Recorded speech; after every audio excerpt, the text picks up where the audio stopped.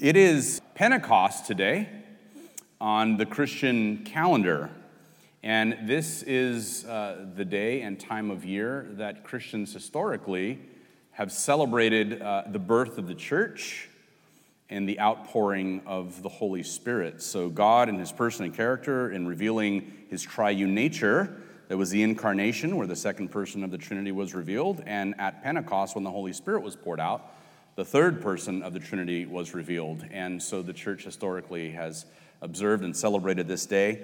Now, the challenge was finding a text in the Psalms that comported with that, but I was fortunate enough that Psalm 51 is one of several Pentecost texts, because as we're going to see, as we read through this passage, David cries out, longs for, and yearns for the help of the Holy Spirit. It is only one of two places in the entire Old Testament that says the phrase Holy Spirit. The other place is Isaiah 63:10.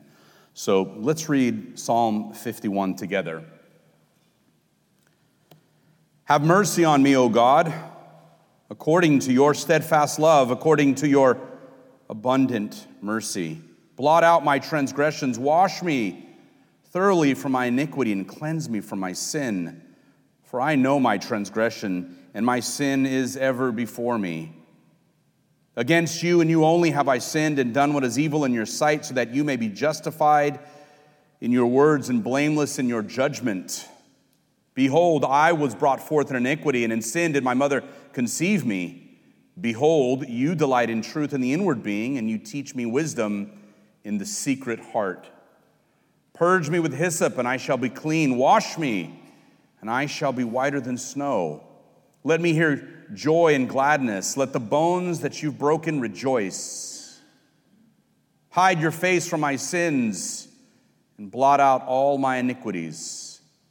Create in me a clean heart, O God, and renew a right spirit within me. Cast me not away from your presence, and take not your Holy Spirit from me. Restore to me the joy of your salvation, and uphold me with a willing spirit. Then I will teach transgressors your ways, and sinners will return to you. Deliver me from blood guiltiness, O God of my salvation, and my tongue will sing aloud of your righteousness. O Lord, open my lips, and my mouth will declare your praise. For you will not delight in sacrifice, or I would give it. You will not be pleased with a burnt offering, for the sacrifices of God are a broken spirit, a broken and contrite heart, O God, you will not despise. Do good to Zion in your good pleasure.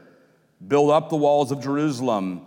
Then will you delight in right sacrifices, in burnt offerings and whole burnt offerings. Then bulls will be offered on your altar. This is the word of God. Father, now we do thank you for this good word in Psalm 51. Let our hearts and our minds, Lord God, be convicted and convinced by the power of this prayer and of this psalm. And let it transform us that we may live differently than the way we came in. We pray for your empowering and unction now in Christ's name. Amen. Well, Psalm 51 is the most well-known of the penitential psalms. So in the psalms, there are different categories. There are psalms of repentance, psalms of praise, psalms of lament. And this psalm is a lament prayer over sin. And this is the most famous. Now, Luther observed that whoever called it a penitential psalm knew what he was doing, because there's no greater example of true repentance in all of Scripture. Now, the basis of all penitential prayer is this simple sentence: I have sinned. You recall from the parable of the tax collector and the Pharisee, when they went into the temple, they both prayed. You remember that? And Jesus said, which one of them went away justified? It was the tax collector who went away justified, the one who on the surface was the rank sinner, because he prayed God, have mercy on me, a sinner. God responds to that. God responds to a recognition of our own sins. And so Psalm 51 is no doubt the fullest expression of that statement, I have sinned, in all of the Bible. Psalm 51 is King David's prayer of confession and plea for mercy to God for his sin with Bathsheba. Now, maybe you've heard of the story of David and Bathsheba, and for those of you who haven't, I'll give you a brief background. But Israel was at war, and David stayed home, even though he should have been out with the troops. And one sleepless night, he walks out on his rooftop, and he sees a beautiful woman bathing, Bathsheba. And he has them call her to the palace, and she spends the night. And of course, we know what happened, and the next morning, she is sent home. There's only one problem. She's married to a man named Uriah. And Uriah is one of David's loyal, faithful soldiers. Time goes on, and it is revealed to Bathsheba that she is pregnant. And David is made aware of it. It all has the makings of a soap opera. A lot of scripture is like that. There's so much drama in the Bible. David, realizing that it's all about to blow up in his face, he tries to cover up his sin, and he calls Uriah from the front lines to the palace, and he wants to give him a furlough. Uriah is thinking, what did I do to deserve this? And David says, why don't you go home and spend a few nights with your wife? Some plausible deniability, if you will, right? He's trying to avoid a scandal, and Uriah, being the good guy that he is, says, I can't go home when the troops are at war, and so he spends the night out in front of the palace guarding David. What a guy. David realizes there's no way to get around it, and so he decides to have Uriah killed and talks to his general and says, during the heat of the battle, leave Uriah on the front lines and have everyone else retreat. And of course, Uriah is killed on the battlefield. It is a tragic and wicked act, even though David was a king. It's this example that of a shepherd becoming a predator. The shepherd king of Israel is now preying on the sheep instead of protecting the sheep. Now, David ultimately, after Bathsheba mourns the death of her husband, David ultimately takes Bathsheba as his wife. The plan seems complete. David has what he wants, and he thinks that his secret is safe. But there's just one thing: no sins are hidden before God. Let that sink in for a moment. None of your sins, none of my sins are ever hidden before God.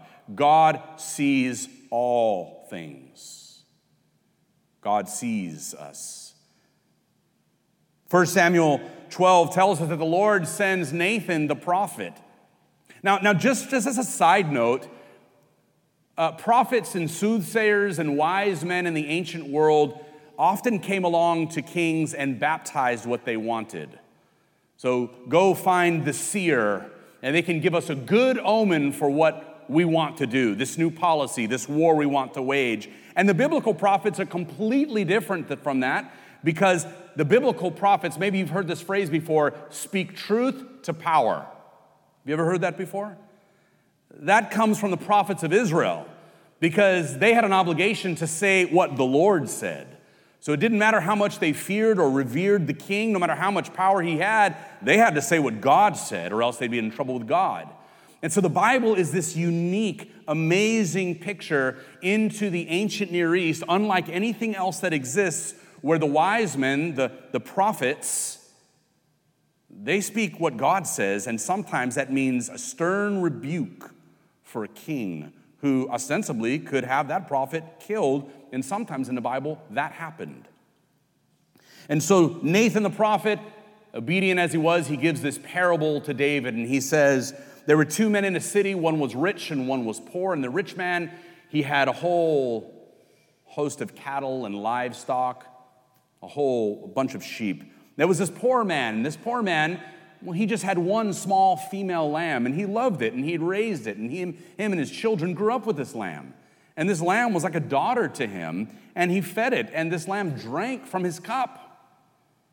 And one day a guest came in to stay with the rich man, and instead of taking a lamb from his own flock, he takes the only lamb of this poor man, slaughters it, and feeds it to his guest.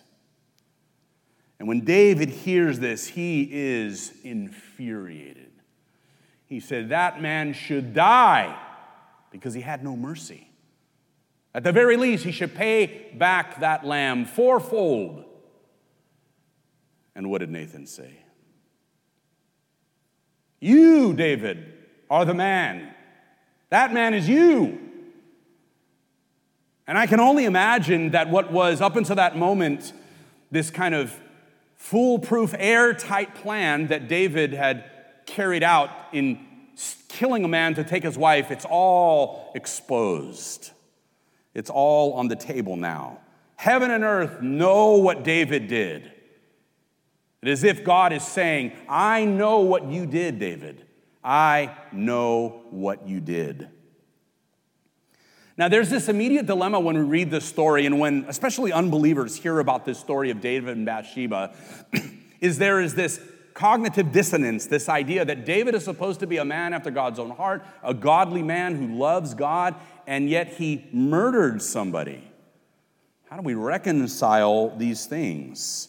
He celebrates God's moral laws in psalm after psalm. He celebrates the commandments. I mean, David is like the cheerleader for God's commandments, for the law of God, and here he is committing murder. What's important for us to realize is, David's sin is really just a stand-in for our own sins. How can we disobey God and continue sinning? I mean, haven't you ever thought after committing a sin, how did I do that? How did that happen? And what's amazing and remarkable is often heinous sins come right on the heels of what sometimes is like this wonderful season of purity and righteousness where you've just been having a wonderful time with God. Your prayer life's in order. You've been reading your daily devotional. You're waving to your neighbor and everything seems to be going well. And then a sin seems to just come in under the door out of nowhere, and you find yourself saying, what happened? What is interesting is in Hebrew, the word used for sin in this passage is crouching. It's crouching at the door. The New Testament reflects that language also.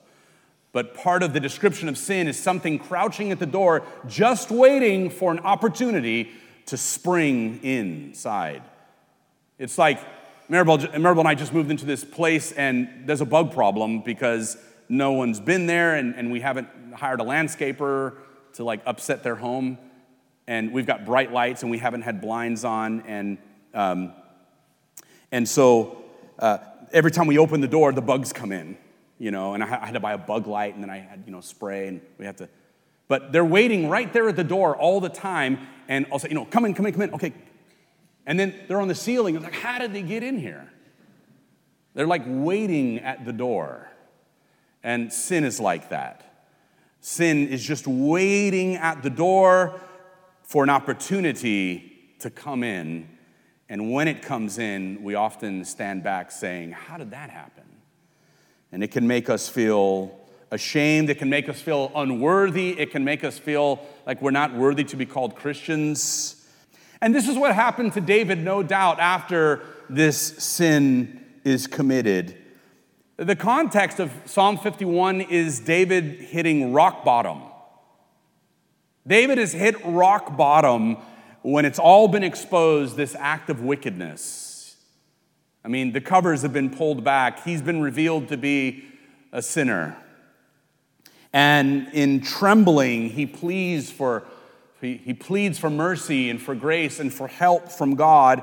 Psalm 51 is a cry for help. It's a lament over his own sin and treachery. Sin is a type of treachery against God. And David has been treacherous against God's commandment. What's more, though, is it isn't all negative, at least for us reading this psalm, because it is a model of brokenness over sin. There's nothing like it in the Bible. It is a model of lament and brokenness and confession and repentance. It is an absolute model for us. And David cries out, "Have mercy on me, O God, according to your steadfast love, according to your abundant mercy, blot out my transgressions. Wash me from my iniquity, cleanse me from my sin, for I know my transgressions, and my sin is ever before me. Against you, and you only have I sinned, and done what is evil in your sight." He says, "I was brought forth in iniquity, and in sin did my mother conceive me. Purge me with hyssop, and I shall be clean." Hyssop was a minty but bitter plant used in the liturgical services in the tabernacle. And the high priest would take hyssop, this minty bitter plant, and dip it in the blood of the sacrifice and go into the Holy of Holies and sprinkle the blood from the hyssop plant on the mercy seat on the Ark of the Covenant. And so David is using this language of purification and says, "Sprinkle me with hyssop. According to your abundant mercy, blot out my transgressions. Purge me with hyssop, and I shall be clean. Wash me, and I'll be whiter than snow. Let me hear joy and gladness. Let the bones that you've broken rejoice." Bones are the strength and the framework of the body. And at times, God figuratively and sometimes literally crushes bones to bring people off of and lead them off of a path of sin. And this verse is figurative, but sometimes it's not. Christian blogger Maureen Hager, now in her 60s, writes about a time when broken bones from God were an act of mercy. She says that following a misguided search for love and acceptance, she got caught up with a biker gang in her younger years. And she wanted to be free and escape, but she didn't know how. She said she was miserable, but she felt trapped.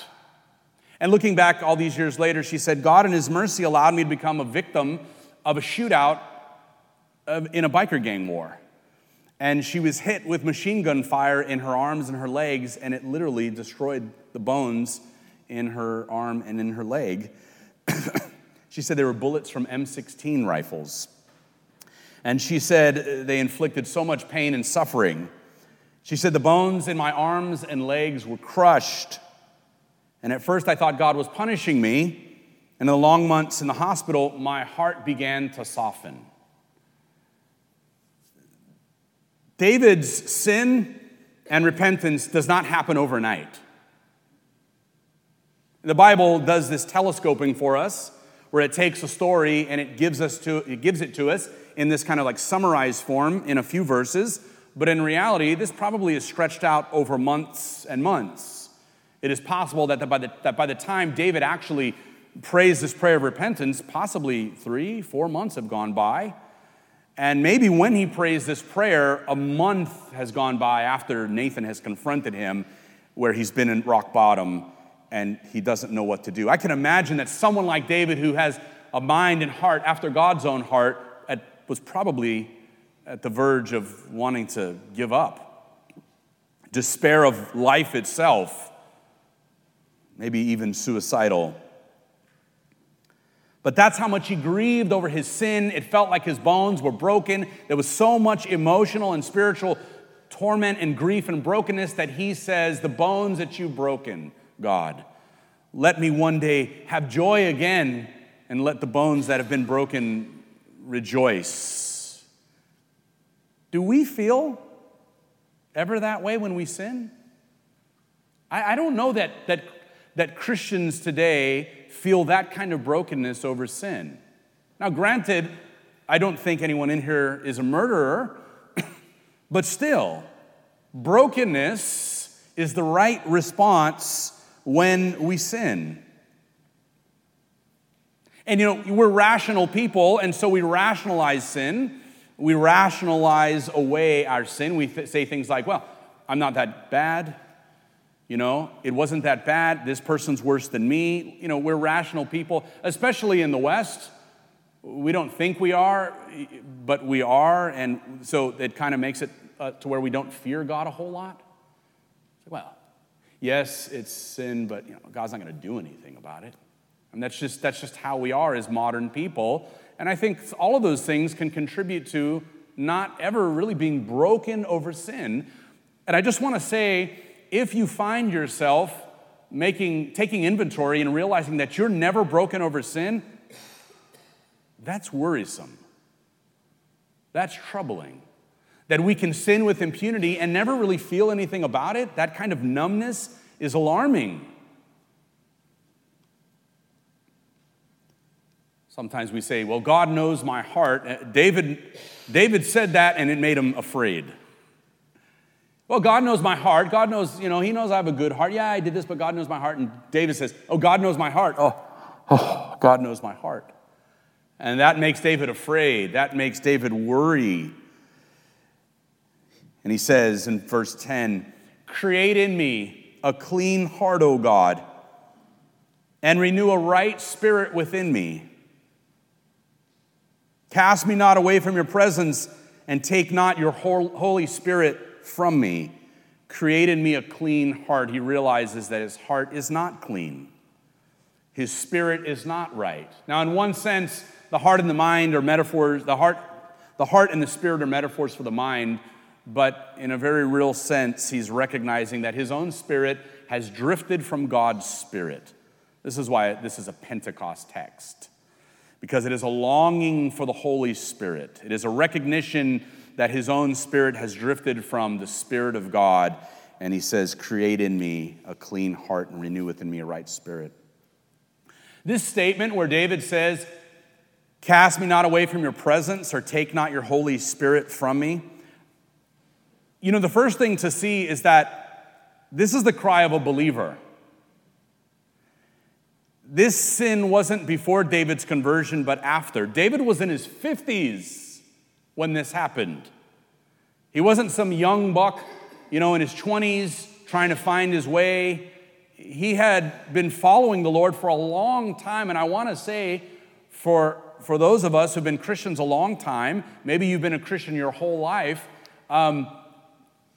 those dangers are always still crouching at the door. In fact, more so for us who maybe have ceased to become diligent. I remember in California, there was a while I worked in a grocery store, and it was next to an Air Force base, and I was talking to a guy who was a journeyman civilian electrician contractor, and we were talking about the dangers of electricity, and he said, do you want to know who dies? He goes, it's not the apprentices. He says, it's the journeymen. The guys who've been doing it for 30 years, they get fried on the job. I mean, literally.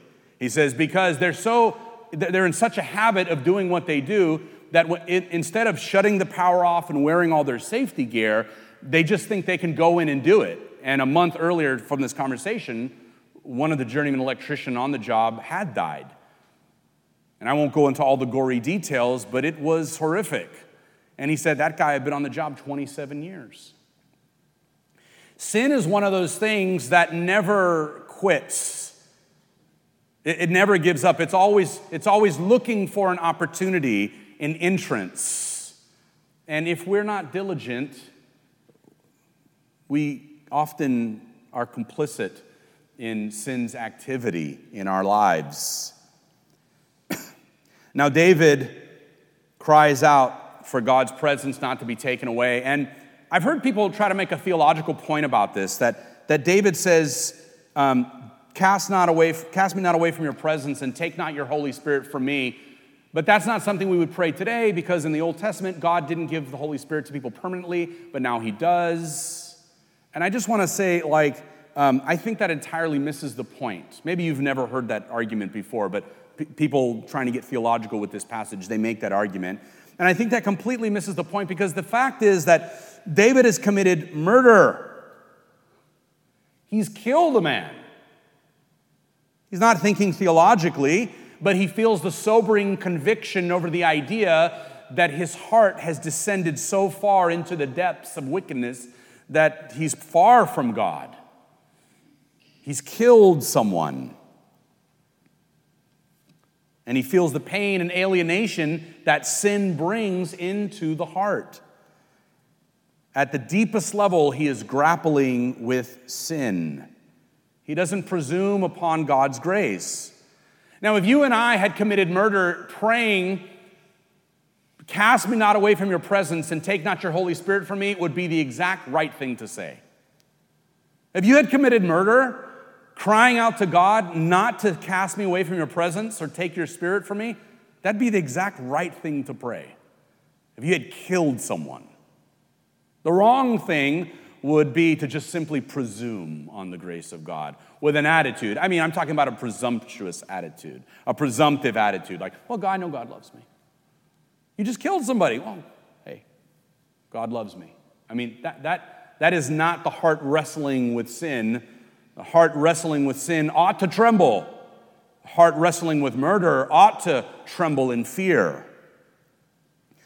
Now, to get theological for a moment, David's salvation isn't in question at all. He doesn't say, "Please save me again because I just lost it." He says in verse 12, "Restore to me the joy of your salvation and uphold me with a willing spirit."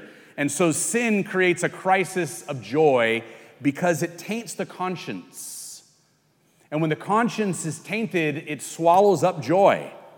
It's hard to have joy when your conscience can't rest. You know, you can be going through all the trials in the world, but if you have a clear conscience, you sleep well. You have peace. And on the flip side, everything can be going fine. But if your conscience is tainted, you have no peace. And we know that happens all the time. We know that happens to people.